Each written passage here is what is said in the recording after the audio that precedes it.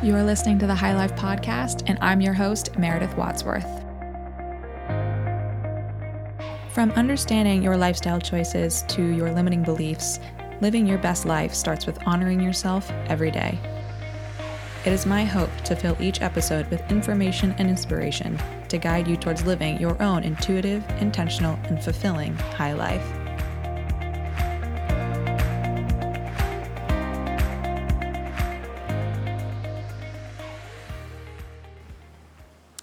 Hi guys, welcome back to the show, and welcome to this beautiful rainstorm that is happening right now.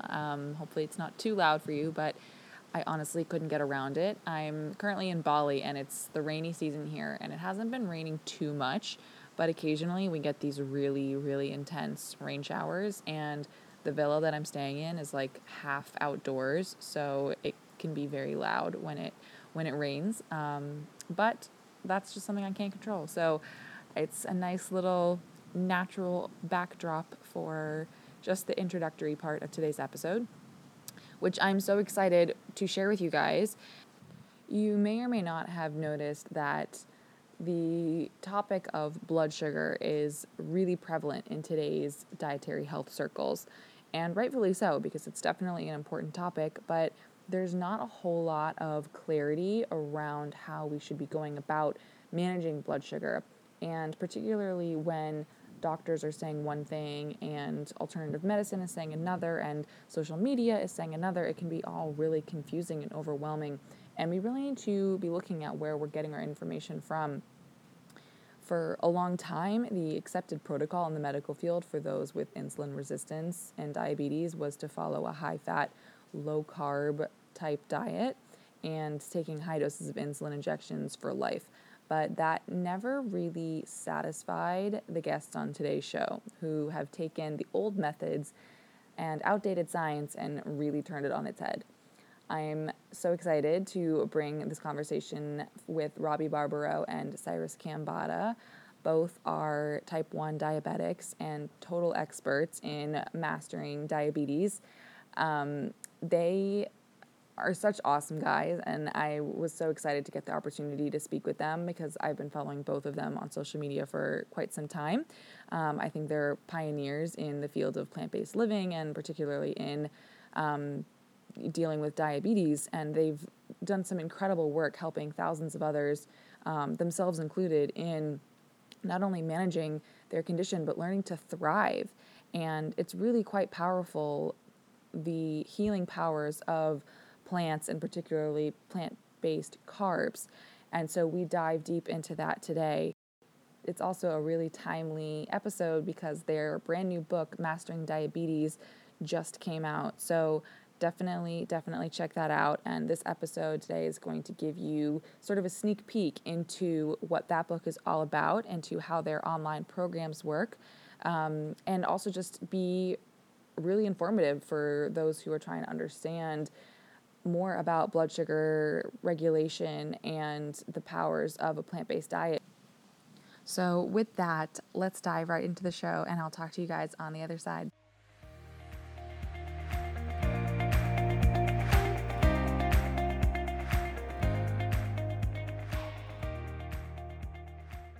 It's such an honor to have you both on the show today. I've been following you guys for a while, and I feel like you're such pioneers in the plant-based wellness space. And so I just really appreciate it. I'd love to have you guys sort of explain your personal stories and how you teamed up on your latest coming book, Mastering Diabetes.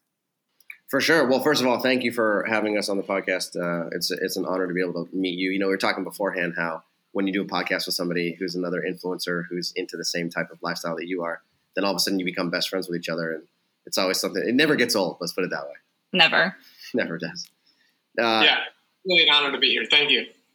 So I'll speak on my behalf. I was diagnosed with type 1 diabetes when I was in my senior year of college, so 2002. I was going to Stanford University, and I was just trying to graduate and move on with my life. And then all of a sudden I noticed that I just didn't feel well, and I didn't know why. And when I say I didn't feel well, I had very low energy. I was urinating 17, 18, 20, 22 times per day, literally like every 20 minutes, every 20 to 30 minutes, like clockwork. And I was incredibly thirsty. I mean, I had never had a thirst like that in my life. And so, every 5, 10, 15 minutes, I would drink a glass of water, put it down, and then I would drink another one, and I would get thirstier and thirstier and thirstier. So I knew something was wrong. I just didn't know what it was. Picked up the phone, called my sister. She's a doctor. I said, hey, Shanaz, here's my symptoms. What is happening? She started crying immediately, said, go straight to the health center. You have type 1 diabetes. Now, at this time, I didn't know anything about diabetes, right? I'm a 22-year-old happy-go-lucky guy, and I wasn't studying biology or health. And so she said the word diabetes, and I turned to her and I was like, I thought diabetes had something to do with old people and cake. That's it. And so she's like, listen, I don't have time to explain. You trust me. This is type 1 diabetes. Just go to the health center. So show up at the health center half an hour later. They check my blood glucose. I'm beyond 600. So for context, a normal blood glucose is supposed to be between about 80 and 130 all day long. If we tested your blood glucose right now, you being non-diabetic, almost 100% guarantee you'd be between 80 and 130. You are in the middle of the night, before breakfast, after dinner, you name it. And it's because your liver and pancreas are constantly communicating with each other to make sure that your blood glucose has a very tight window and doesn't really vary very much. In my situation, my pancreas had lost its ability to manufacture insulin. And as a result of that, my glucose started to rise and rise and rise and rise. The funny thing is that it was undetectable. So I had no idea that was happening to me until I got to the point where I was experiencing all these symptoms. And then at that point, I said, oh, wait a minute, let me go to the doctor and see if they have any answers for me. So long story short, went to the hospital. They checked me in, gave me an IV of insulin in one arm. They gave me an IV saline in the other arm. And within 24 hours, they diagnosed me with type 1 diabetes and 2 other autoimmune conditions. The first one was Hashimoto's hypothyroidism, which I had previously been diagnosed with in the previous 6 months. So I was aware that I had that. And the second one was alopecia universalis, which is why I don't have any hair. I have no hair, no eyebrows, no eyelashes, nothing, literally not a single hair on my entire body. And I first got diagnosed with Hashimoto's hypothyroidism. And then within a few months, alopecia universalis set in. And then within 6 months, I got diagnosed with type 1 diabetes. So the doctors told me, they said, listen, you have 3 autoimmune conditions, and we don't know what that means. We literally have never seen anybody with this combination of 3 autoimmune conditions. That's what you want to hear. Exactly what I wanted to hear. They said, oh, can we talk about you at our next team huddle? And I said, sure, you can do whatever you want. They walked out of the room. I started crying immediately because I mean, that's not a very encouraging message, right? So they discharged me from the hospital, got my blood glucose under control. Imagine going from being a normal, non-diabetic individual or a normal healthy individual with no chronic diseases. 24 hours later, you get discharged from the hospital. You have a blood glucose meter. You have test strips. You have a prescription for 2 types of insulin. You have a carbohydrate counting guide, which you have to use every single time you eat in order to decipher how much insulin to give yourself. And you have a bracelet that says, I am a life alert patient. If something happens to me, here's my identity, call 911. Wow. And I was terrified, absolutely terrified. So I go back to my normal life. And I didn't know I literally had no idea what I could do. Over the first year of living with diabetes, my doctors had recommended that I eat a low carbohydrate diet. And that's sort of the general recommendation that they give to all people living with any form of diabetes, because it's a way to, quote unquote, control your blood glucose with precision, right? Or to control your blood glucose well. So I did that, and I tried to reduce my intake of potatoes and rice and corn and fruits. And I started to eat more turkey burgers for breakfast and eggs and milk and beef and, small amounts of pasta, small amounts of bread. My blood glucose was a nightmare. It was ridiculous. And I grew up with an engineering degree, and my whole purpose in undergrad was to try and control complex systems. And this was one system I just absolutely could not control. And it seemed like my insulin use was creeping up from 25 units a day to 28 to 36 to 39 to 42 to 45. And I was like, what is happening? Am I going to be injecting 100 units of insulin sometime within the next couple of months? Because it sure feels that way. So I started looking for more information, and a friend of mine living in San Francisco told me, hey, you should talk to this guy named Doug Graham. And I said, who's Doug Graham? And he said, well, he's a guy that teaches people how to eat a, plant-based diet or a vegan diet. And I think you could benefit from him big time. So I picked up the phone. I called Doug. I went to a retreat of his.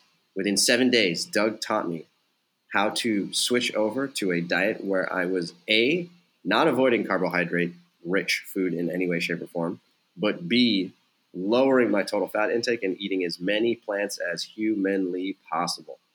So I started to eat these massive, massive plates of figs and bananas and persimmons and peaches and mangoes. And I mean, I've enjoyed eating fruit my whole life, leading up to that.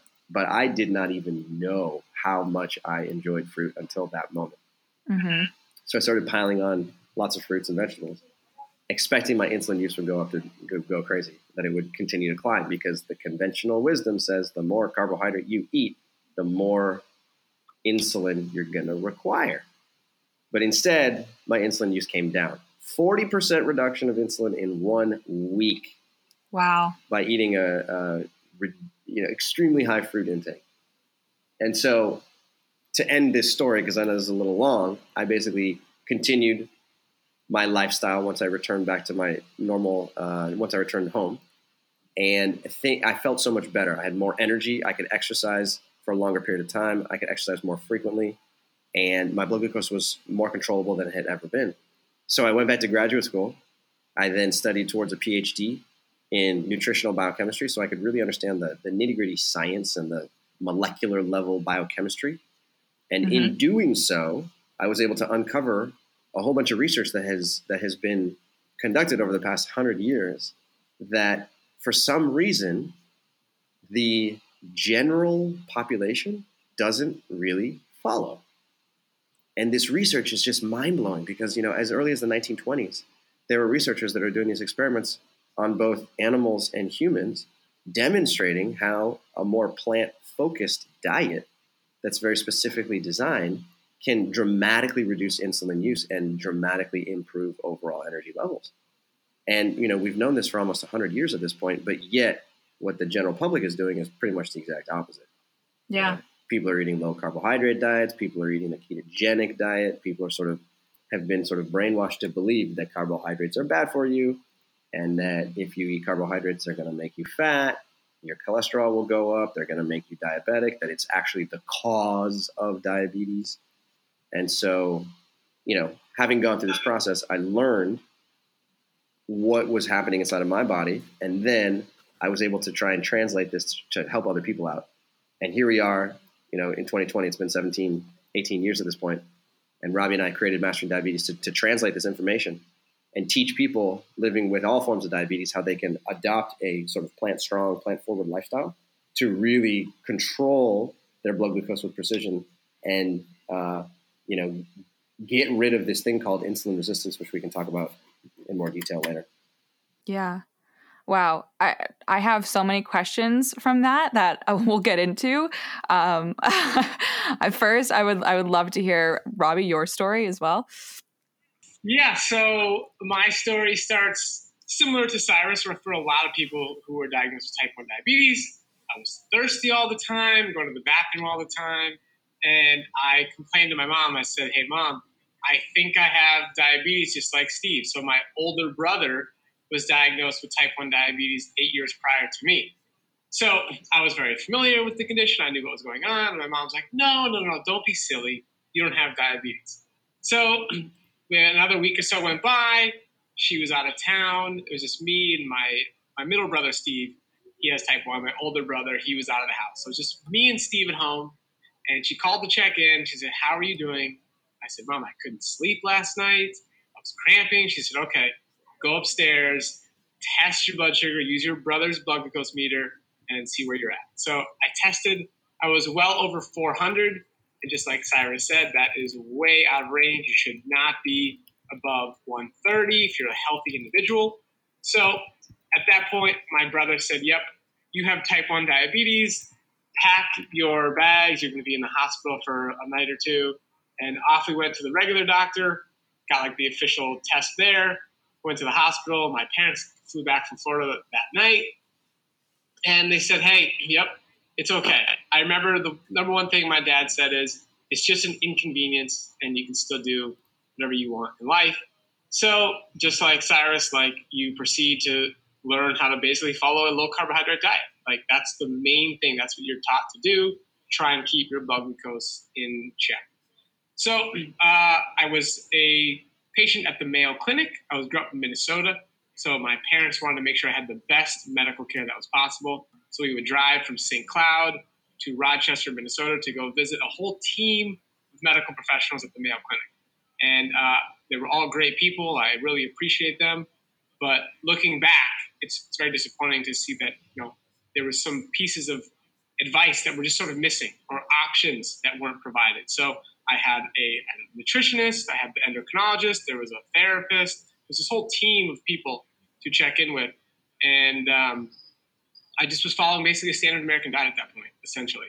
But again, being careful about eating too many high carbohydrate foods. But hey, if you want to, just inject insulin, you'll be fine. But there was really no talk of insulin sensitivity, no talk of reducing long-term complications. It just wasn't part of the message. So eventually, I started to take matters into my own hands and started learning. So my dad got into selling supplements. And that was sort of the beginning of me learning, okay, wait a minute. There's more to food than just eating whatever I want and that's it. Like there's actually other things you can do. Like, wow, maybe the soil's depleted or something. So maybe we need to actually think about the nutrients that are in our food. So I started learning more, and eventually I Googled my way to learning about a lifestyle where basically standard American lifestyle, but organic or, less processed. But really there's no food groups taken out or anything like that. It's just eat cleaner, just get rid of the obvious garbage like MSG and additives and stuff like that. But that was really the beginning of my journey. And eventually I came across a book called Natural Cures I Don't Want You to Know About. And this is a book we are not recommending.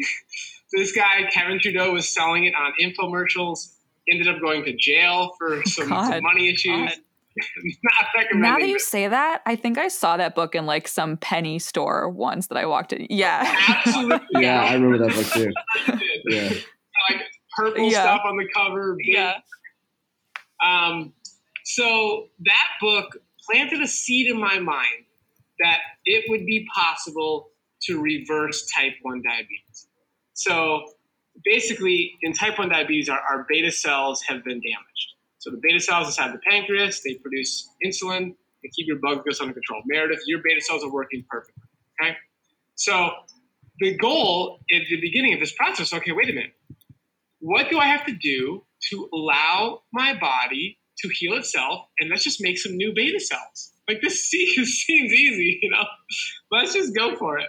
So I had this mentality. At this point, I'm in high school, living in Florida. We moved to Florida. And I'm like, okay, I will do anything and everything to potentially give my body a better chance of healing itself. So I tried all kinds of things. I tried the Western A. Price Foundation diet. I learned about that. That was grass-fed beef, raw milk. I remember going to a farmer's market, and you would buy milk that was for cats, raw milk, because they couldn't sell that to humans, but they had to say it was for cats. So I was doing this alternative ways, but I wasn't seeing really any major improvements in my diabetes health. And I also was suffering from chronic allergies. So I took Nasonex and Claritin D year-round and still got sick. I had cystic acne. I did everything. Microdermabrasion treatments, creams, pills, ended up going on Accutane, which is basically the most serious drug you can possibly take for acne. And your parents have to sign a waiver because some people have committed suicide on that drug. Wow. So acne was a big issue. I had plantar fasciitis. As a competitive tennis player, that was frustrating because it's a very painful condition in the arches of your feet. I wore these big blue boots at night to help me do some passive stretching. That was frustrating and uncomfortable. I had warts on my feet. So I had all these standard health issues I think many people do come across. So I started to improve my lifestyle. And those symptoms were kind of still present. So eventually, after the Western A. Price Foundation didn't really work, I also started to find this movie. It was called Raw for 30 Days. And it was a movie put out by Gabriel Cousins. And this movie showed how there was actually a person living with type 1 diabetes who had just gotten diagnosed, went and made some lifestyle changes, and then they were actually able to basically halt the speed at which they needed insulin. So that was a really interesting story. So I started doing this. At the time, it wasn't called plant-based keto. But in hindsight, it was a plant-based ketogenic diet. So I started eating nuts and seeds, lots of olive oil, and lots of greens. So I was getting my calories from high-fat plants and then having lots of vegetables. Unfortunately, we lost connection during this part of Robby's story, so he gave me permission to fill in for him. And essentially, he goes on to explain that while he was able to lower and halt the amount of insulin that he needed to inject each day, he still wasn't feeling well. He felt exhausted. He had all of these other physical symptoms that, despite having his insulin under control, wasn't allowing him to live a vibrant, healthy, active lifestyle. So he continued to search for answers, and eventually he came across the 80-10-10 diet by Dr. Doug Graham that advocates for a low-fat, high-carb, plant-based lifestyle. And it was in that book that he also came across Cyrus, who was featured as a testimonial. And Cyrus was an example of someone who not only overcame his insulin sensitivity with this diet, but he was also thriving and energetic and athletic. And so with that, Robby felt like this was the path for him, and he decided to pursue it more strongly. This is inspiring. This guy's fit. Like, this is cool. Like, I want to continue down this path. So I started a coaching program with Doug Graham. I email him every single day for 90 days straight. He emails me back every single day for 90 days straight. We became pretty good friends. I learned a lot. I learned how to do this. And the magic that happened was the change in insulin sensitivity. So when I was doing the plant-based keto diet, I would eat about 30 grams of carbohydrate per day, inject roughly 10 total units. That's a 3-to-1 24-hour ratio.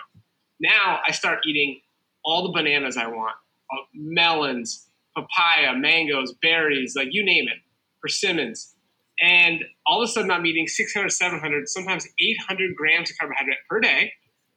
My insulin use goes to a physiological normal amount, somewhere between like maybe 25, 35 units per day, depending on how active I am. And so the insulin sensitivity goes from 3-to-1 to an average of 22-to-1. It's a 600% change in my body's ability to metabolize carbohydrate energy. So it was a really, really dramatic change. And that led me to go do more research and say, wait, what's going on here? Yeah. So you start finding out that, wait a minute, this stuff has been published in the literature for a long time. I'm actually not an anomaly. This is very normal. And I got really passionate about it. So I've been doing this now for 13 years. And so I did it all through college. And then my first job after college, I worked at Forks Over Knives for 6 years and sort of helped build that brand up a lot. And getting to go deeper into the science and meet a lot of these, pioneers in the field was also really helpful for me. And also I did some coaching on the side. And then Cyrus and I joined forces, started Mastering Diabetes. And here we are today, really excited to have a book coming out and getting this information of maximizing insulin sensitivity to people living with all forms of diabetes. Again, I know we'll talk about this in more detail, but Cyrus and I have experienced in our own body. And what we experience every day, every meal, truly is the solution for people living with prediabetes and type 2 diabetes. The cause of their disease is insulin resistance. And so we have over 110 million people in the United States alone living with prediabetes or type 2 diabetes. And we literally have the solution right here. Just follow the Mastering Diabetes method, maximize your insulin sensitivity in the same way that Cyrus and I have, and you can absolutely completely put the condition behind you. If you're living with type 1, type 1.5, or insulin-dependent type 2, you could have an amazing life with your lower chronic disease risk, feel amazing, have energy, get to your ideal body weight, and just really have the best life ever. Wow.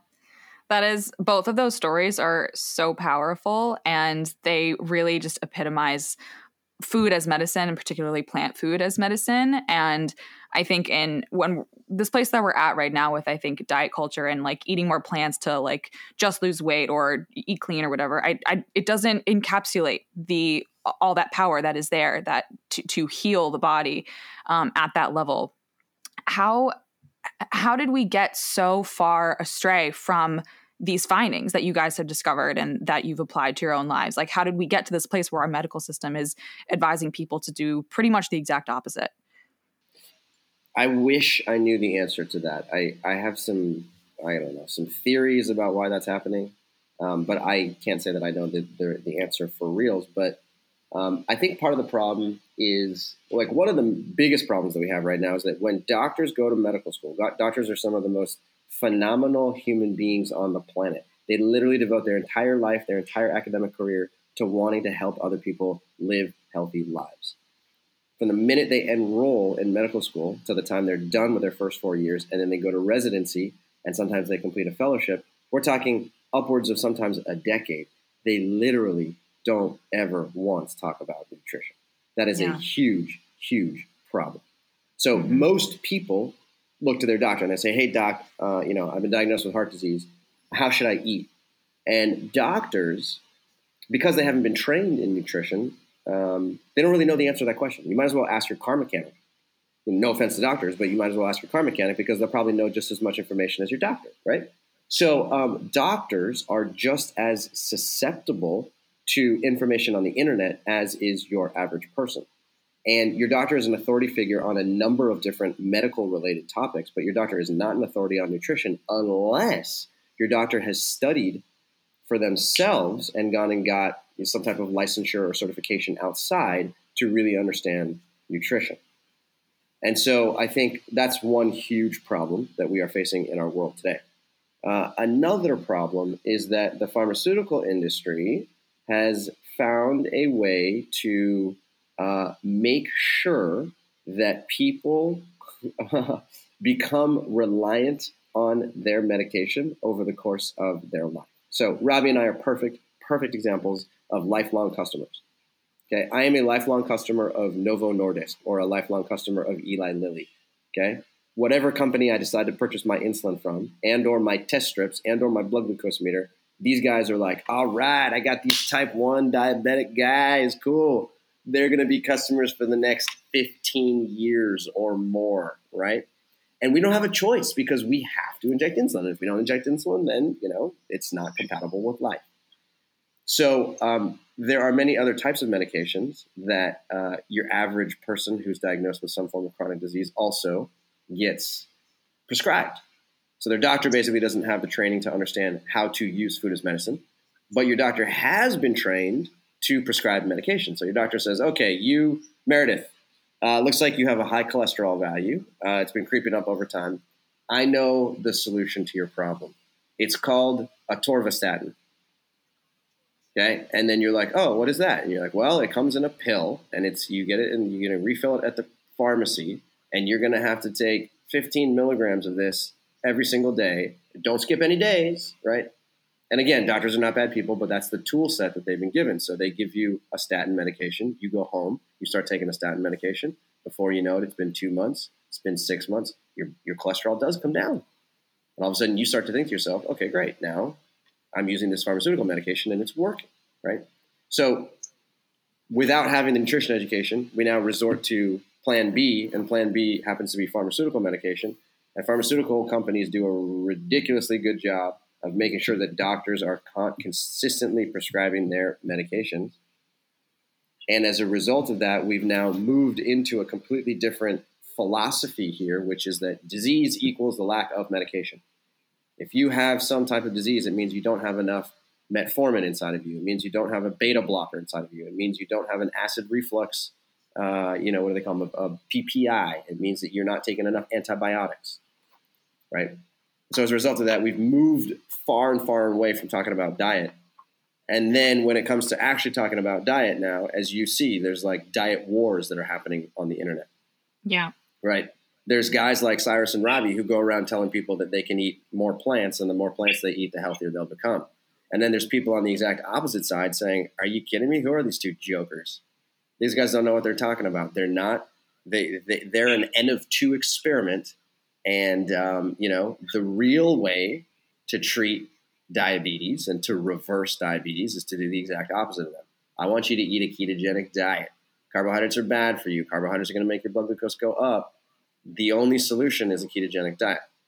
Now, the last thing I'll say here is that we were talking with another on a different podcast about the fact that a lot of the times health influencers and health experts are profoundly impacted by the thing that has happened to them. Yeah. So if you, through your own, through your own life, have found that a plant-based diet has helped transform your life, then chances are you're going to start talking about that. You're going to start looking for research. You're going to start reading books about that, and it's going to probably solidify the things that you've experienced. And before you know it, now all of a sudden you're that person that's talking about plant-based nutrition. It was never your objective, but that just happened because, you felt better, right?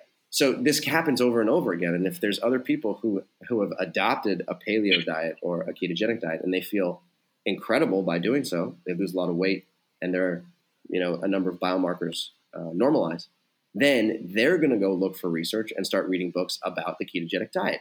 Before you know it, they're going to be like, oh my God, there's so much research. I understand the ketogenic diet is the solution.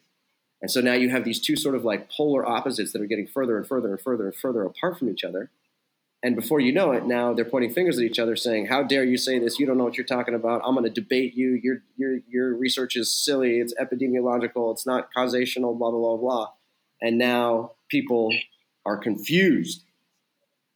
Your average person who's just looking for information is like, well, I don't know what to do because my doctor told me to take that statin medication. This dude's telling me to do a ketogenic diet. That guy's telling me to eat more fruit. I'm going to do nothing. Yeah. That's my take on it. And I think another point worth making here is you asked, like, how do we get to this place? Which there's just so much confusion in the world of diabetes health. One aspect is that diabetes is a unique condition in the sense that the patient can monitor their progress essentially on a meal-by-meal basis by using a blood glucose meter. Whereas many other chronic conditions, that's not the case. You can't see, did my cancer get better or worse based on what I just ate? Yeah. Did my heart disease get better or worse based on that one meal? Whereas now, because you can really monitor your blood glucose levels so easily and so affordably, if you follow a ketogenic diet, you stop eating carbohydrates, and you see your blood glucose numbers are very good. You're like, wait a minute, this works. How can you argue? I could show you my meter. I'm taking less medication. I'm losing weight. This is absolutely working. So that's why I think this one particular disease of diabetes has just even more of a heated debate. And we see this all the time on our social media. We'll be posting, sharing what's happening for us and for our clients and the science, and they'll be like, what are you talking about? I have a flatline blood glucose. Like, my blood glucose, my fasted blood glucose is under 100 now. And I eat a ketogenic diet. Like it's working. So that's where a lot of confusion comes in as well. Yeah. I think it's interesting to hear it from the perspective of diabetes in particular too, because I can speak from someone who's just very integrated into nutrition in general. There's that same amount of confusion. And I think also with all these different kinds of diets that are cropping up that are specific for specific health conditions. For example, keto started as a method to help epileptics, if I'm not incorrect. And, so people are like, oh, so I should be on keto, right? But it's like, no, there's different kinds of diets for different stages of health. And it's really about that bio-individuality, but also knowing where you're getting your information from and not just trusting every single influencer that you follow. And okay, maybe they're valid, but where are they getting that information from? What research have they done? Have they applied it to their life? But has this been replicated for other people? And I think it's awesome that we're in this place where people can really do their own research and be self-informed, but it's important to really track that along the way. 100%. And, there's more. The irony of the situation is that there's more research and more information available today than there ever has been in the history of humankind. The number of peer-reviewed evidence-based papers that are published per day, per month, per year is way more than even a team of scientists is capable of reading and interpreting and understanding. And so despite that, even though there's more information available, there's there's more confusion now than there ever has been. Yeah. And you're right. There's a lot of bio-individuality between people. There's no question about that. There's differences in the way that you digest black beans versus the way that I digest black beans. There's certain food intolerances that you may or may not have that are different than the food intolerances that I may or may not have. But despite that, I would say if you were to draw a Venn diagram, those two, one of those diagrams of two overlapping circles, right? You have the circle that represents Meredith, the circle that represents Cyrus, and you say, where's the commonality between the two of them?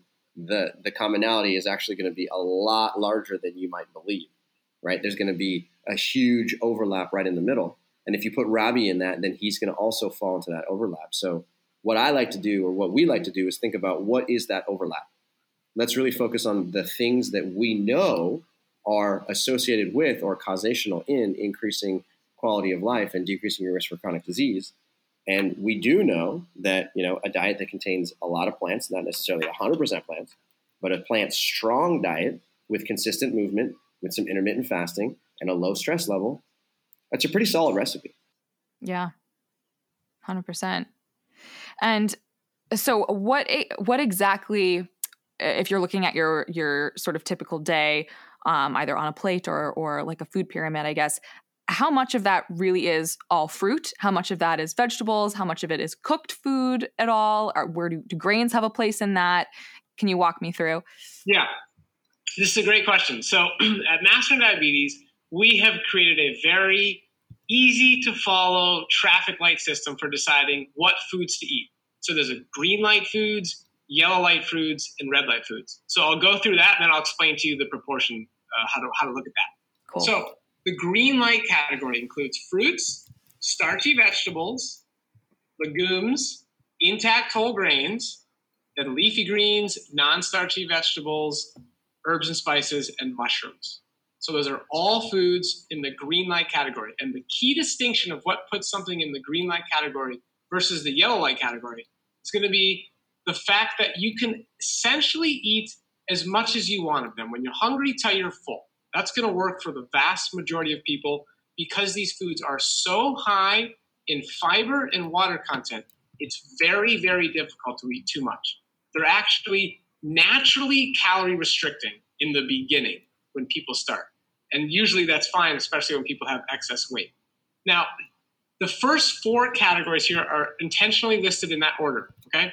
Fruits, starchy vegetables, legumes, and intact whole grains. Those foods are listed first because we are teaching people to emphasize those ingredients in order to make a sustainable plant-based diet for themselves. And so a lot of times people will transition to a plant-based diet and they'll start eating a lot of salad, a lot more vegetables, and they will be hungry 30 minutes after, an hour, hour and a half. And they'll be like, this diet's not working for me. I'm always hungry.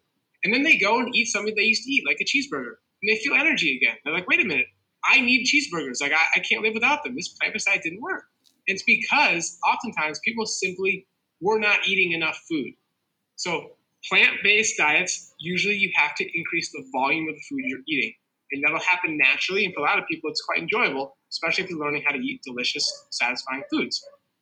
So any combination of those four food groups we're gonna be happy with. So if you want to eat tons and tons of fruit, go for it.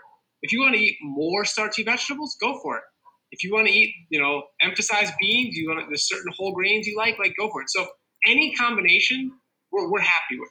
So, and again, it's also going to depend on your level of insulin resistance coming into the program. So in our book, we have two different meal plans for those who are very insulin resistant and those who are not so insulin resistant. You're going to focus on different foods.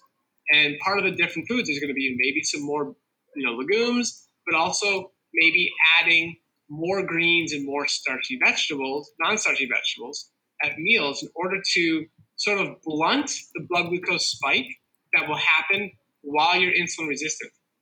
As you become more insulin sensitive, you don't see such dramatic spikes in blood glucose levels when eating carbohydrate-rich food.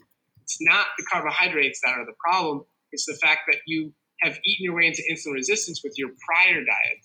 And I'm sure Cyrus can go into a little more detail about insulin resistance on like a physiological level, but essentially You have excess fat stored in tissues that are not designed to store fat. That's a simple way to understand it.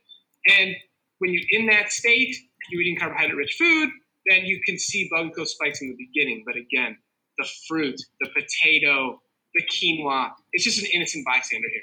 It was not actually the cause of the problem.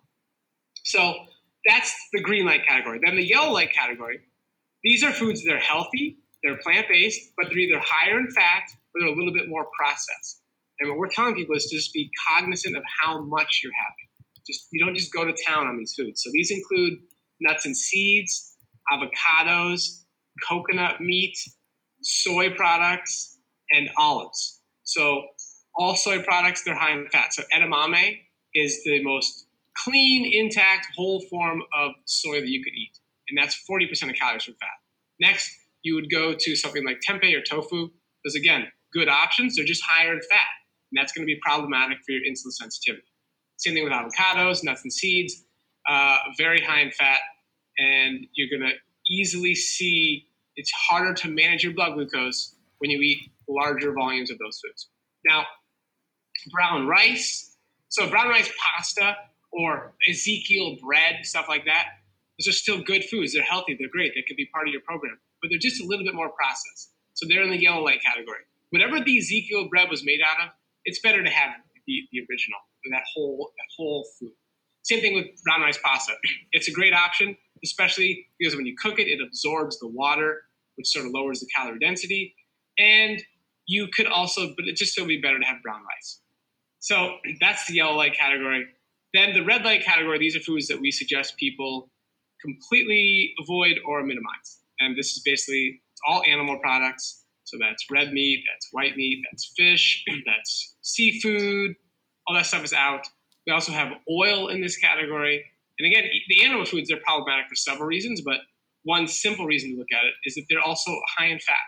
So these animal products are going to get you to a total fat consumption or a percent of calories consumption that is outside the range to maximize your insulin sensitivity. So to be clear here, for people who are listening and really want to adopt the method, we've set clear guidelines.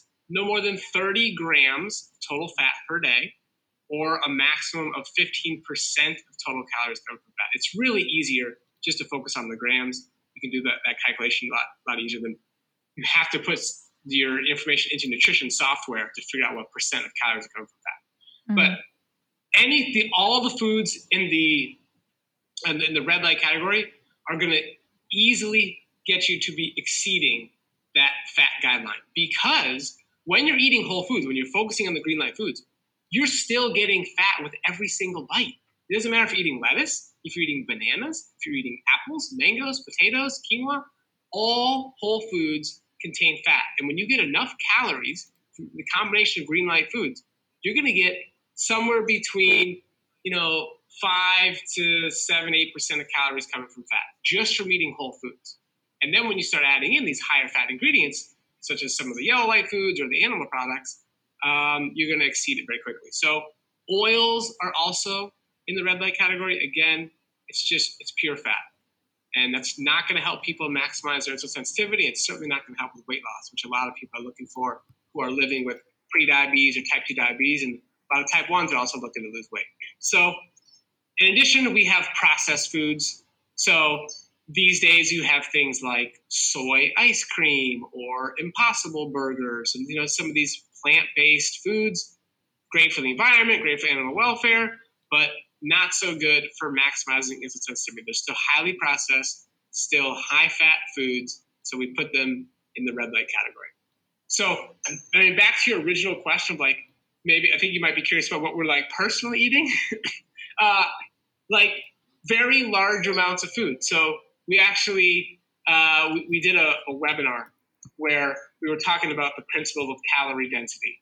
And calorie density is basically how many calories are in a given weight of food.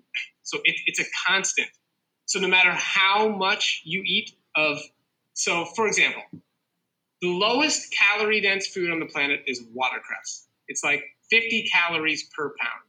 And the highest calorie dense food on the planet is oil. It's 4,000 calories per pound.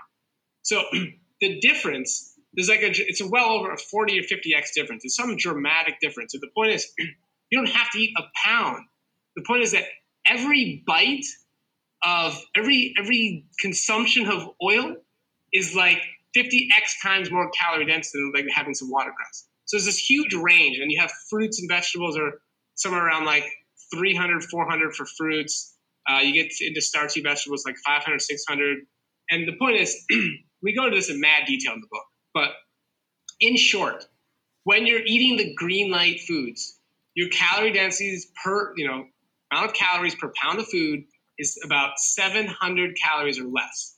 And this is a very healthy range to reach your ideal weight and actually maintain it as well. So oil, again, 4,000 calories per pound. You have processed foods that are going to be like 2,000, 3,000, so depending on the item. But the point is, you get to eat more food and way less when following the program that we're talking about. So most people on average eat somewhere between 3 to 5 pounds of total food per day by weight. And so what happens is you start eating these less calorie dense foods. You end up eating about the same amount, but because you're getting less calories per bite, you're essentially naturally calorie restricting while still feeling full. So that's part of the huge principles, one of the big principles behind what we're talking about. So when we did this calculation, on this particular day, I ate 13 pounds of food, and Cyrus I think he was at 9 pounds of food. And then we had at the time, our director of content, she was at like 7 pounds of food or something like that. And the point is, it's a lot of water and it's a lot of fiber. So, but mainly water. So people look at, I have a bunch of fruit behind me. They see my fruit shelf. They're like, man, that's a lot of food. Like, how are you going to eat all that? And I say, no, it's deceptive. It's a lot of water. Yeah. And it's a huge aspect of what we're talking about here. This is a very water-rich, fiber-rich, nutrient-rich program that is maximizing people's instant sensitivity and improving their overall health. So the short answer, that's a long answer. The short answer is we eat large volumes, and in general, when you pick from the green light category, you can eat as much as you want when you're hungry till you're full, not telling people to stuff themselves. If people have sort of challenges around binge eating and emotional eating, that's a separate issue, and that's going to be certainly dealt with separately inside something like our coaching program. But for the vast majority of people, you truly, truly can eat these foods, eat the recipes we provide in the book, the recipes on our website. You eat them when you're hungry till you're full, and you will lose weight while feeling full the entire day. Wow. That very thorough answer, so I appreciate that. Cyrus, did you have anything to add, or are you pretty much on the same page? What he said. I mean, I in a couple of words here, I used to be primarily a fruitarian, because that's, again, when I learned from Doug Graham, that's what he taught me how to do, and I enjoyed eating fruit, and it was giving me fantastic results.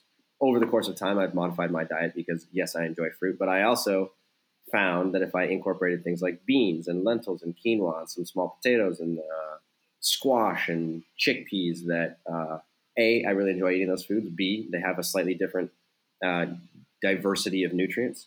They have different types of fiber. It can help, improve the function of my microbiome, and they keep my blood glucose nice and stable. So, not every plant-based food does keep my blood glucose stable, but I've been able to diversify and eat some more cooked foods. And to be perfectly honest, I just love it. I think it's fantastic.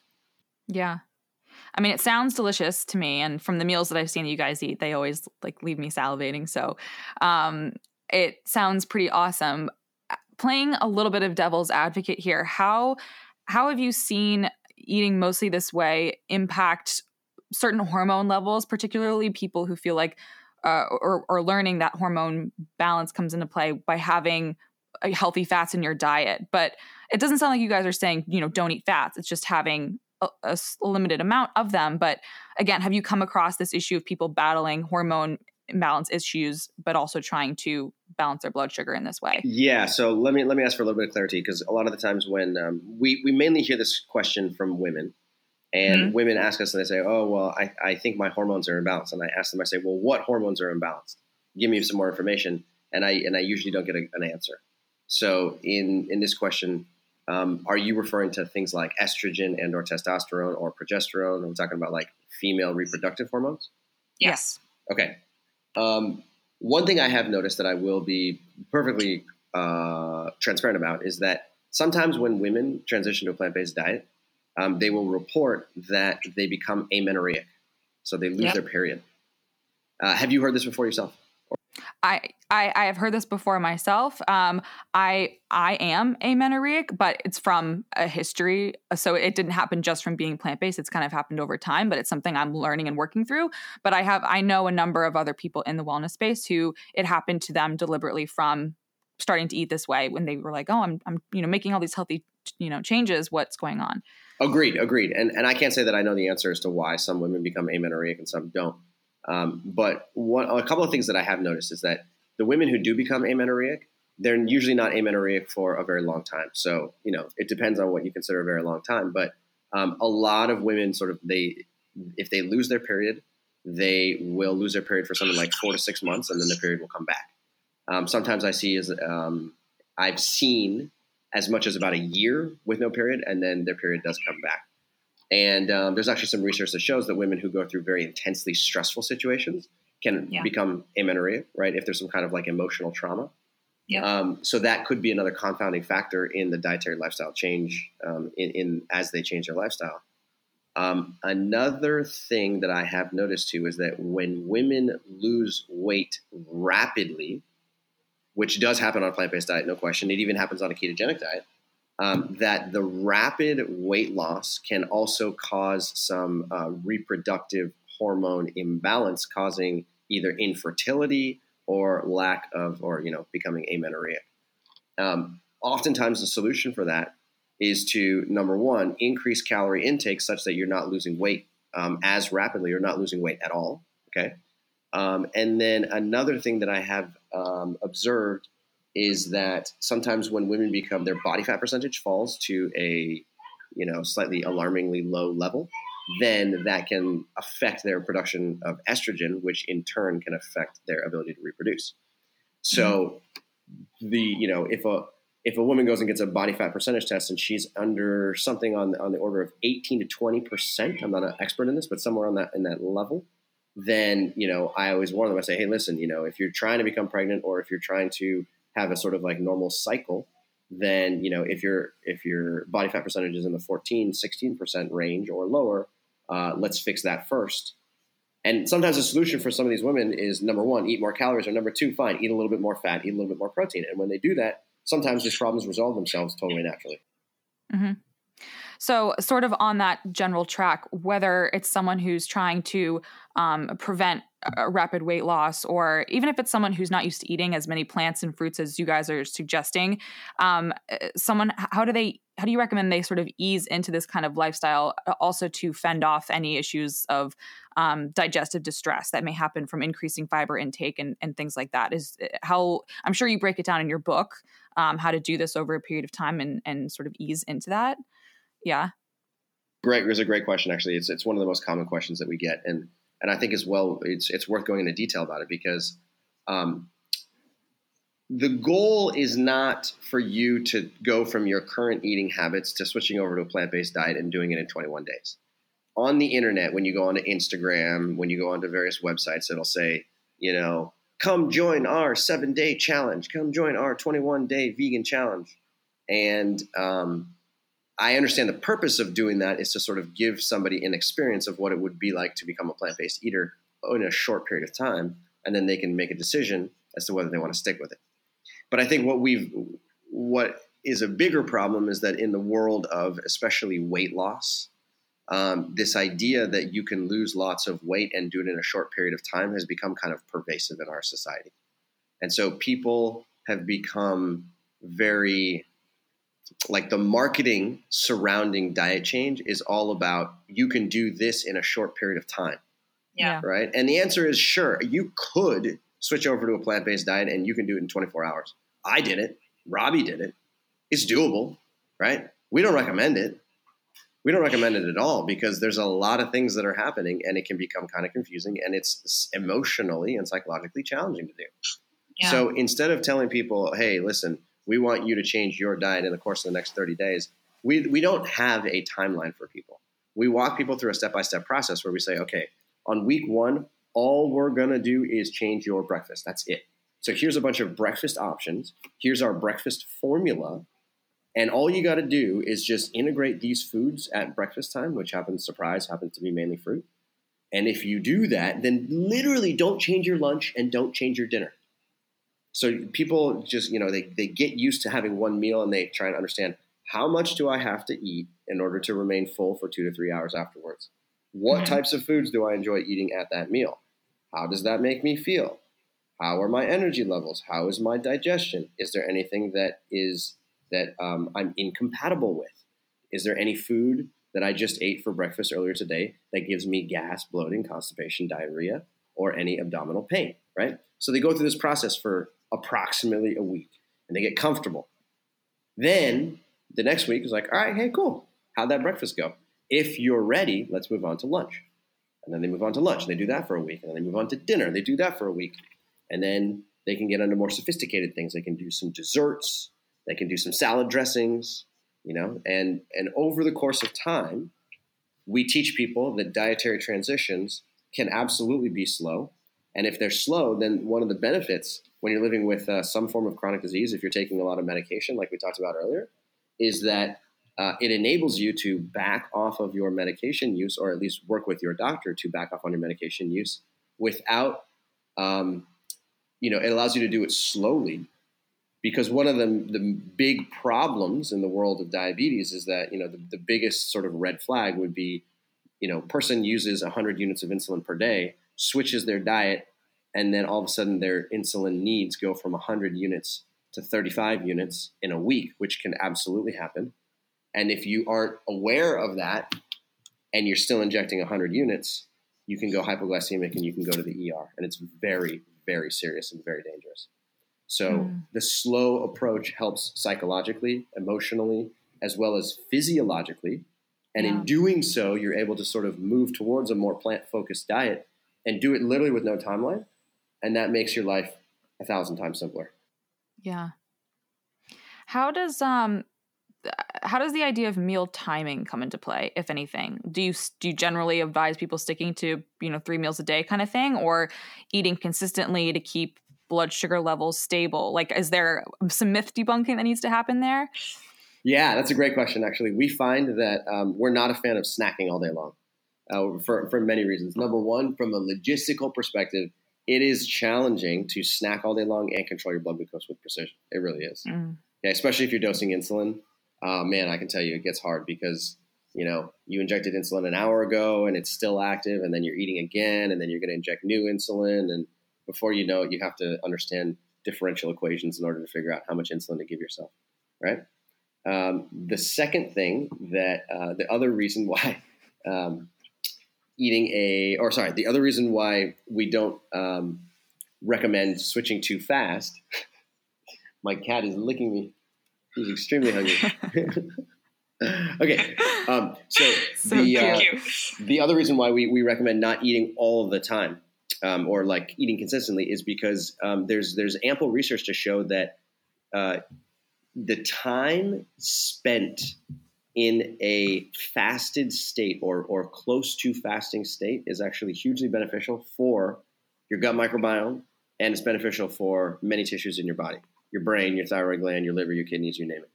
So part of the intermittent fasting strategy is to try and elongate the amount of time in between when you're eating and when you're going to eat again. And so a lot of research has shown that somewhere on the order of about 18 hours of continuous fasting is actually hugely beneficial for chronic disease reversal. And this time that's spent in the postprandial state, meaning the couple of hours right after you've eaten a meal, that's sort of like when a lot of nutrients are being transported. They're being absorbed into your blood. They're being transported to tissues. They're being uptaken into tissues, utilized for energy, stored for later, et cetera, et cetera. So that postprandial state is very important. But if you're constantly in a postprandial state where you're forcing your digestive system and the tissues to constantly be active, absorbing nutrients, getting rid of nutrients, secreting enzymes, hormones, you name it. It can lead to a lot of it can lead to many problems down the road. So, short story is, elongate the time in between meals. From a metabolic perspective, it's easier, and then from a user perspective, it's also easier as well. Mm-hmm. And so, do you both typically do 18-hour fast each day? I'm sorry, let me back up here. I did not mean to insinuate that I do an 18-hour fast. However, we do have many clients that do perform 18-hour fasts on a daily basis, either a 16-hour or an 18-hour fast, and it's part of our program. We recommend doing it. It's hugely beneficial for reducing medication requirements and for losing weight, for sure. The reason I choose not to intermittent fast is because if I do intermittent fast, I lose weight. And I don't want to lose weight. My calorie requirements are like 32 to 3,400 calories per day. And it's very hard to eat that number of calories within like a 6 to 8 hour window. Yep. So, if I could intermittent fast, I would, but it's just challenging for me. I just love eating fruit so much that I can't skip a meal. Yeah. Fair. That's how I feel.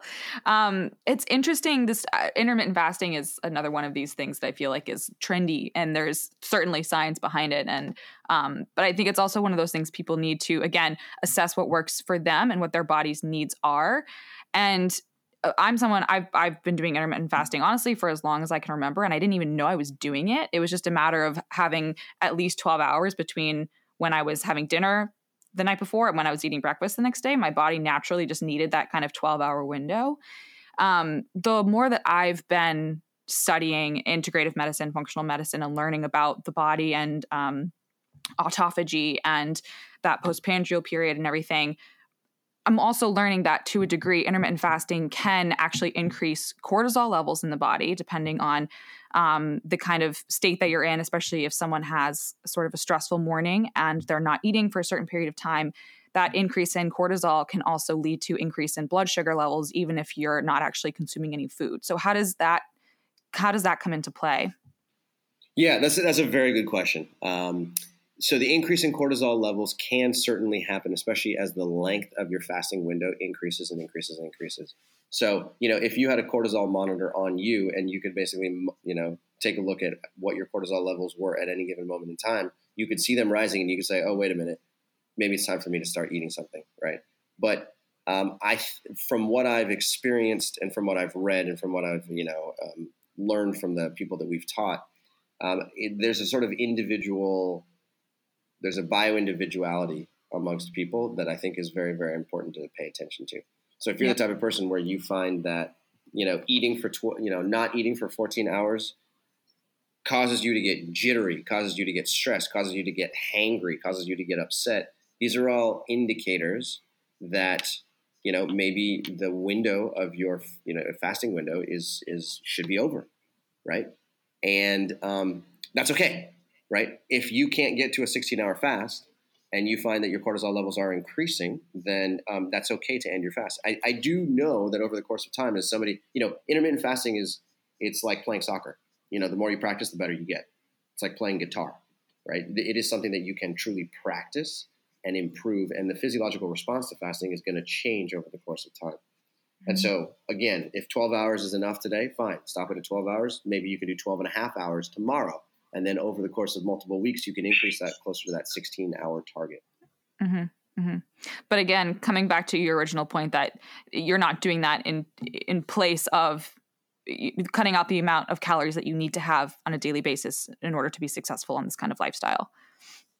Give me that question one more time. That in increasing your intermittent fasting window, again, it's not to cut down on the amount of calories and energy that you need to consume from this dietary, lifestyle in order to be successful on it. That in that decreasing that time window, you're not limiting the amount of food. You have to make sure that you're still getting in that amount. So it's not like people should be expanding that time window just to reduce how much they're eating if they're coming at this from a weight loss perspective, right? You hit it on the head. Yeah. That's exactly right. Yeah. Good point. I just want to piggyback off this, just one more sentence here, a little bit about more than a sentence, but this whole concept of everybody's unique, everybody's different. And we so believe that. And that's why we became so passionate about creating a coaching program. And we have a section in the book called One Size Fits No One. Yeah, and it's true. Like there's so much individualization that needs to occur for people to really address where they're coming from and then build a program that's sustainable in the long term for them. So just want to reiterate that we're all on the same page for that. And the book and the program is designed to work within a broad range of preferences and, prior challenges. It can work for everybody. It just takes tweaks. Yeah. Shifting gears a little bit, I'd love if you guys have any tips or tricks or any sort of complications that you run into with this lifestyle. Like Robby, I'm pretty sure I've seen that you travel with like a massive box of fruit. So like, how does that work? And how does it work at restaurants and things like that? Yeah, so I'll talk a little bit about traveling, then I'll let Cyrus talk about restaurants because he has some fun tips when it comes to that one. Okay. So for traveling, I think the key is, and I think even when you're at home, the key is planning. Just truly thinking through the day, thinking through what's going to happen when you get to your destination and planning ahead of time. And we have so many great tools these days. You can use Google Maps and Google Street View to like figure out exactly what the grocery store is going to look like, exactly where it's going to be. So planning, hey, if I'm going to fly to New York and I'm going to arrive at noon Pacific time, and I have a meeting that starts at 4, okay, where am I going to go to either pick up a healthy meal or what am I going to bring with me? Like it's one or the other. You have to plan it out because you can't expect this current food system to take care of your health needs. It's really, you got to take matters into your own hands. And so personally, I just travel with a box of fruit. And yes, it is a banana-sized box. It fits in the overhead compartment. So think of, people with one of those roller bags, one of the largest roller bags that will fit in the overhead compartment. That's the size of my banana box. And I will put produce in there. And every time, wherever I go, I'm set up for at least a day or two of having at least my basics met. But I always plan to go to a grocery store. I buy greens. I buy some non-starchy vegetables. Buy some additional fruit to ripen. So I always have a system in play. But yes, you don't have to travel with a banana box, okay? You can travel with a tote bag that has a couple, food containers, Rubbermaid containers, or, Pyrex containers that has a meal or some ingredients for the next meal. But you can actually fit a good amount of food in just a simple tote bag. So it just really comes down to planning and preparation, and also understanding that grocery stores, and again, when people living with diabetes are told, hey, you get to eat fruit again, it kind of adds a little bit of convenience in a lot of ways. Like anywhere that you see pretty much a McDonald's or Burger King or something like that, you're trying to get a quick meal, there's usually a grocery store nearby too. And you can go to that grocery store, you can get oranges, you can get grapes, you can get berries. These are foods that don't need to ripen. They are ready to go off the shelf. That's true fast food. So I think learning about little tips and tricks like that and just having that mindset, okay, wait a minute, yeah, I can go and get these fast foods and absolutely lower my blood glucose and the A1C. And it really opens up people's minds for what's possible. Yeah. Cool. Cyrus, how do you get healthy food at a restaurant? Okay, so when it comes to eating at a restaurant, that's one of my favorite topics actually because there's a number of different strategies you can use. Number one, I usually find that there's certain types of restaurants that actually have better options than others. So Southeastern Asian restaurants tend to have very good options. Whether you go to a Thai restaurant or a Vietnamese restaurant, sometimes Japanese restaurants can actually have a lot of plant-based options. Things that can get challenging. Mexican food I find to be somewhat challenging because a lot of it tends to be fried, unfortunately. And Italian food tends to be challenging because it seems like it's a lot of refined. You got a lot of pizza dough, you got bread, you got olive oil. Don't get me wrong, it's tasty as heck, but it's hard to eat an actual whole food meal there. So choose the right restaurant. Number two, definitely look at the menu online before you go. No questions asked. Every restaurant now has their menu online. So if you haven't done your homework, then you're just sort of making your life more challenging. Number three, when you get to the restaurant, first thing I do is I'll either call ahead and I'll say, hey, I eat like a monkey. Is there a way that you can actually give me a meal that's sort of more whole food and plant-based? And say, well, what does that mean? And then I say, well, I'm looking at your menu online and I see that you have this, this like squash soup. Is there any oil in that by any chance? Oh no, we don't use oil in our soup. And okay, great, let that be awesome. Is it possible to get that squash soup without meat? And the answer is, oh yeah, cool, we can take the meat out of there, right? So you just have a conversation with them beforehand, just to give yourself the confidence that when you do go, that you're actually going to get fed well. And then if you don't have the opportunity to do that, or you don't have the time, and you just happen to show up at a restaurant, a lot of the times what I'll do is the minute I get there, say, okay, table for 4, they start walking to your table, I grab a server or I grab the hostess and I say, hey, listen, I eat like a monkey. I eat totally differently than a lot of people around here. Can you help me? It's a question. I say, can you please help me to construct a meal that's going to work for me? And when you use those words and you say, can you help me? Then 100% of the time, waitstaff are like, of course I can help you. That's my job. I'm here to help. What can I do? And then you can get into more detail and say, well, this is how I eat, and these are the things I would like, and these are the things I wouldn't like. And as soon as you do that, then I try and establish a personal relationship with the waiter or the waitress. And by doing that, then they want to go out of their way to help you. You give them a high five at the end of the interaction and say, hey, thank you so much. Like, I really, really appreciate this.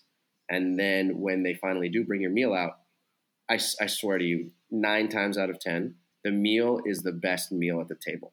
And people, people will get their surf and turf, and people will get their onion soups, and then they look at you and they're like, what is that? I want to eat some of that, right? And then all of a sudden your meal becomes the conversation. Yes. I have personally experienced that myself before, just asking for tweaks and things there and there. Everyone's like, oh, like I want what she's having now. And I love that tip. And also it just the simple, also additional pro of that is just getting to acknowledge the server as like a person. I think that's something that is so missed in service industry and just people going to restaurants and just being, sometimes not even looking at the server directly. And I love that tip just across the board to help you both eat this lifestyle, but also just to be grateful for the people around you who are helping to serve you on a daily basis. Absolutely. Yeah. Yeah. I mean, it goes a long way, right? It's a very simple thing to do. You look at your waiter in the eye, you say, thank you so much. Can you help me out? Give them a high five. Now they're like, this is a very nice person. I like nice people. Let me go out of my way to help another nice person. Yeah. I love that.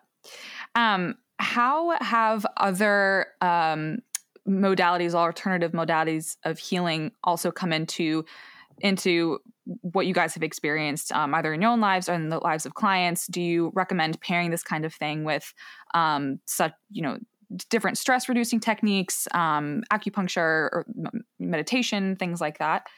It's a good question. So in the Mastering Diabetes book, we actually don't go into detail about specific stress reduction techniques. We had to sort of make a decision as we were writing the book about what are the aspects of the Mastering Diabetes program that we find to be extremely effective and the things that Robby and I are most familiar with. And we boiled it down to number 1, eating a whole food plant-based diet that's low in fat. Number 2, exercising on a frequent basis, preferably about 30 minutes per day. Number 3, performing intermittent fasting and determining what's the right schedule and strategy for you. Right. And then number 4, doing a lot of documentation of your blood glucose and medication use so that you can become a real good detective about how to keep them at a nice sort of stable blood glucose value.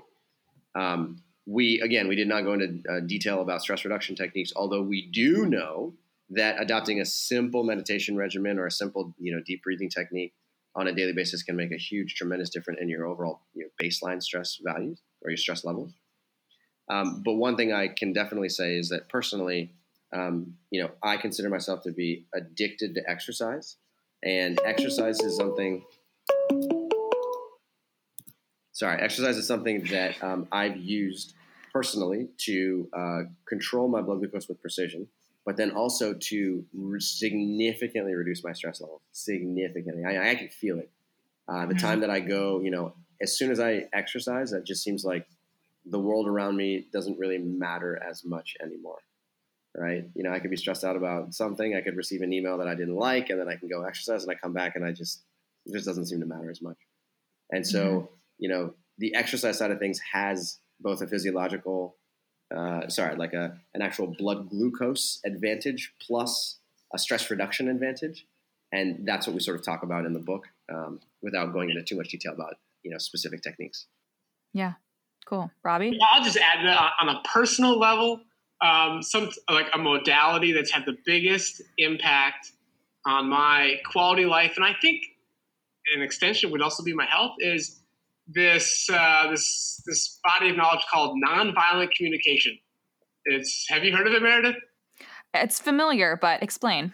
Yeah, so basically it's a book and sort of a way of looking at communication relationships created by this guy, Marshall Rosenberg. And as big of an impact as this diet and lifestyle and the whole master diabetes method has had on my life, there's no question that this body of knowledge, nonviolent communication, has had the biggest of anything ever. And it's just really, again, I'm not an expert on it. I'm just sharing that it's something that's helped my life. Mm-hmm. And if people get the book, it's called Nonviolent Communication. I'd be shocked if they didn't say it also impacted their life. But it basically just helps you navigate relationships, understand where other people are coming from, and it just it really reduces conflict. Yeah. For me, from my personal experience, I don't have any enemies. I don't hate anybody. I just don't have a conflict life, because I think part of this way of looking at relationships and people is it's a way to navigate and really just makes life more peaceful. It's kind of like getting some of the results of meditation without having to do meditation, because your life maybe doesn't become as stressful. But I just thought I would share that for fun. Yeah, I think it sounds like it's basically just approaching life and communicating with others in a way that's not victimhood, and not like you're doing this to me, and then attacking them back, being like, this is your fault. That's a beautiful way to say it. Yes, that's absolutely true. Yeah. Yes. Totally. I think that's being more cognizant of that, and just how you are, the language that you're using on a day-to-day basis, it can be very powerful in that way. So yeah, I love that. Absolutely. For the sake of not, carrying on too long, I feel like we could talk about this for hours. Is there anything in particular that you guys wanted to share about your book that's coming out, the program, anything else? There's all types of stuff we want to share. Robby, is there anything in particular that you want to share here? I just want to share that we are incredibly proud of this book, and I'm here to promise you, if you're living with diabetes, if you know anybody who's living with diabetes, grab this book for yourself. Grab this book for them. It's really it's new information. So obviously, before we wrote this book, we went and looked. Okay, what's out there? What already exists?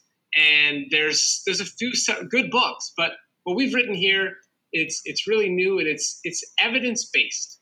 So there's over 800 citations in here, and the recommendations we're making, the program that we've built, is based on science, and just happens to be that our personal experience is in alignment with the science, which makes sense because we're human. And so you really have the book broken down into 3 parts. You have our personal stories. We go into even more detail than we did today. And then you have, the science, and then, the why, and then the how. And so you put it all together, and it's really powerful. And we know it can really help people transform their health. And again, one thing I want to remind people, maybe you might not be living with diabetes right now, but there's a good chance that you're living with insulin resistance, but you don't know it yet. Okay? And insulin resistance, we didn't go into much detail about that today on this show, but insulin resistance, it's at the root of many health challenges that people are likely experiencing, whether that's weight gain, whether that's low energy, whether that's headaches, whether that's some more serious chronic conditions like kidney disease, heart disease, erectile dysfunction, high blood pressure, high cholesterol. This ability for your body to be struggling to metabolize glucose, to take glucose from your bloodstream into your cells, it's a serious problem. It's something not to be taken lightly, and it happens early. It develops even before you get diagnosed with prediabetes. And then obviously once you have prediabetes, you definitely have insulin resistance. But it's really something to be aware of, and that's what the whole book is about. It's the subtitle is The Revolutionary Method to Reverse Insulin Resistance Permanently, Type 1, Type 1.5, Type 2, Prediabetes, and Gestational Diabetes. That's really what this whole thing we're talking about is, addressing insulin resistance. And again, I'm sure many of your listeners, PCOS could be top of mind. And that's a hugely impacted by insulin resistance. So, just want to say it's a special book. Obviously, we've been working on it for 2 years. We're very proud of it, and we are excited that it's new information that a lot of people probably just have not heard. So we really hope people enjoy it. Yeah, those are all amazing points. Cyrus? Yeah, on that tip, one thing that I will say is that, a lot of people turn to us and they're like, oh, that looks like a cool book. I don't have diabetes. Thanks, but I'll tell somebody about it that does have diabetes, right? And the truth is, just like Robby was saying, yes, this book is hugely beneficial for you if you've already been previously diagnosed with any form of diabetes. But in reality, the statistics are pretty remarkable. There's just over 30 million people in the United States that are currently living with some form of diabetes. Okay, so the majority of those people are living with type 2 diabetes.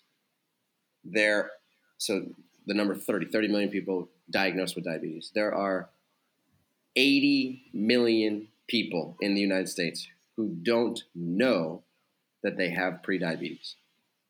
Let's put it that way. Wow. 80 million people, almost triple the population of those living with diabetes, are totally unaware that they have it, that they are on their way to type 2 diabetes, or that they're living with prediabetes.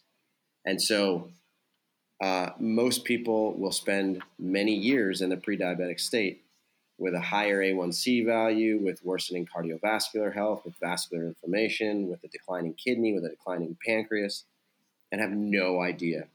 And adopting this type of lifestyle, whether it's the lifestyle that Mastering Diabetes recommends, or the lifestyle that Dr. Greger from How Not to Die and How Not to Diet recommends, or the lifestyle that Dr. Ornish recommends, it's all very, very similar. We just happen to take a very diabetes-centric approach to it. And, if you're in a position where you suspect you might be living with prediabetes, or you might be gaining weight and not understanding why, or you're feeling low energy, all of these are indicators that you may actually be living with prediabetes. So pick up this book, get it, read it, adopt the lifestyle changes that we recommend, and watch as your life transforms. And again, it's not a race, but it's very powerful. Yeah. Incredible. Educate yourself. So important. And where can we find this book? Where can we find you guys, learn more about you, and follow along? The book is available everywhere. So you can find it on Amazon, on Barnes & Noble, local booksellers. If somebody is listening to this and they are not in the United States, they're an international listener, you can order from Book Depository and get free shipping. So you go to masteringdiabetes.org/book. There'll be a link for the Book Depository, and I don't know how they do it, but they give 10% off the list price and free shipping worldwide. So grab a copy if you're an international customer. Let's see. The best place to connect with, that's our website, masteringdiabetes.org. And really, I think the best place to start will be check out our summit.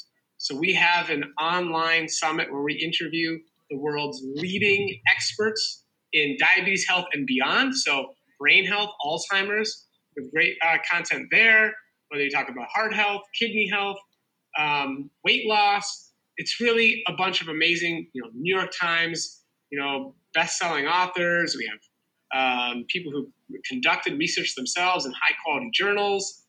Gut health was a big focus of this year's summit. So check that out on masteringdiabetes.org. You'll find it on the homepage, or you can go to masteringdiabetes.org/summit. That's the best place to really dig deep and hear a lot more information and even more of the science behind insulin resistance. And we're on Instagram at Mastering Diabetes, YouTube Mastering Diabetes, Facebook Mastering Diabetes. And then I'm actually personally pretty active on Instagram. My account is Mindful Diabetic Robby. And there I share a lot of the meals I'm eating. You see pictures of me carrying the produce box on the airplane, and Instagram stories of me showing you it certainly does fit in the overhead compartment, no problem. So we have a lot of fun on Instagram. But I honestly, the best place to go is go to our website and connect with us there.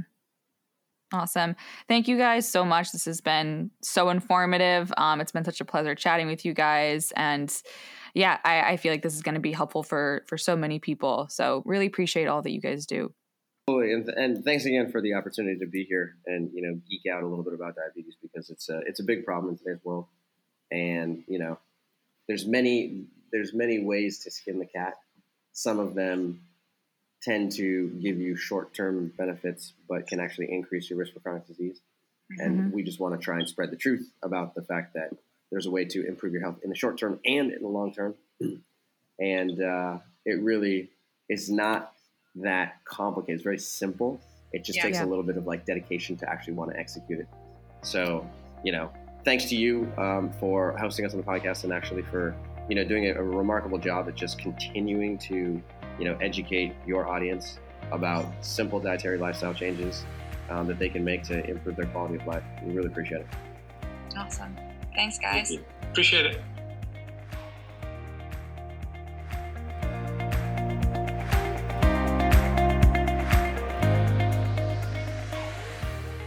Thanks so much for tuning in to today's show, guys. I hope that you got a lot out of it. I definitely did. And if you want to hear more from Robby and Cyrus, definitely check out their brand new book, Mastering Diabetes. It's available on Amazon. They also have an Audible, and it's definitely in hard copy in bookstores near you. They are a powerful duo, and I can't wait to see all the future content that's going to be coming from them. As always, if you enjoyed today's episode, if you could leave a review, rate, subscribe, send it to a friend, share it on your own social media channels, and just spread the word, it would mean so much to me and today's guests. So with that, take care, and I'll see you guys on the next episode.